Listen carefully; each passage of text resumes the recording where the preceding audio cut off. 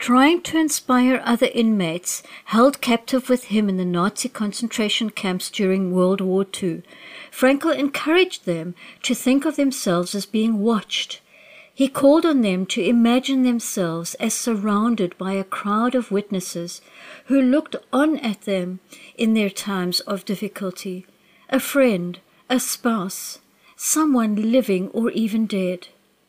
God, a protective being, Frankl called on them not to disappoint these deeply concerned and caring people or beings.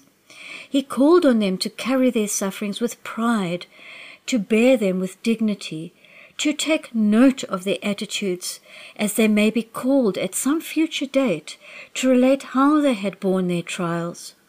By bearing our sufferings in an honorable way, we can achieve a deep fulfillment.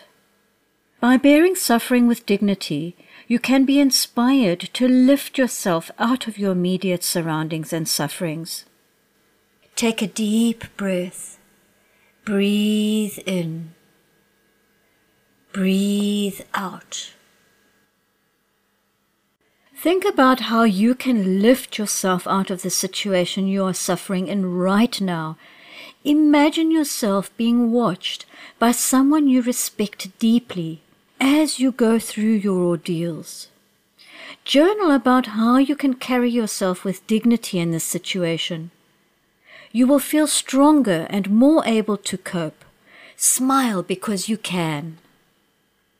As you practice carrying yourself with dignity in your suffering, you will be inspired to feel differently and more positively about your situation.